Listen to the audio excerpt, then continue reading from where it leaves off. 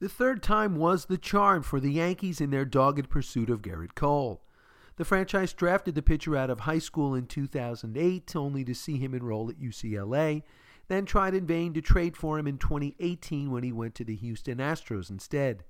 In the end, all it took was 9 years and $324 million for him to finally say yes.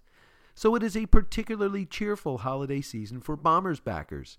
As was the case with George Steinbrenner and now passed down to his sons, the franchise likes to shop at Tiffany's for big gifts. Today, they will unveil their latest. The 6'4", 225-pound Newport Beach, California native, who might actually be a few pounds lighter after having cut his hair to fit pinstripe protocol, will have his moment. What was agreed upon at the baseball winter meetings will now be made official, replete with fine china and carving stations on either side of the room.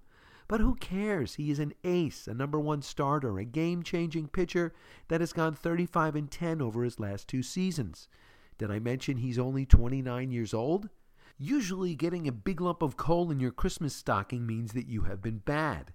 However, in a strange twist, this development has Yankees fans dreaming of ticker tape parades again.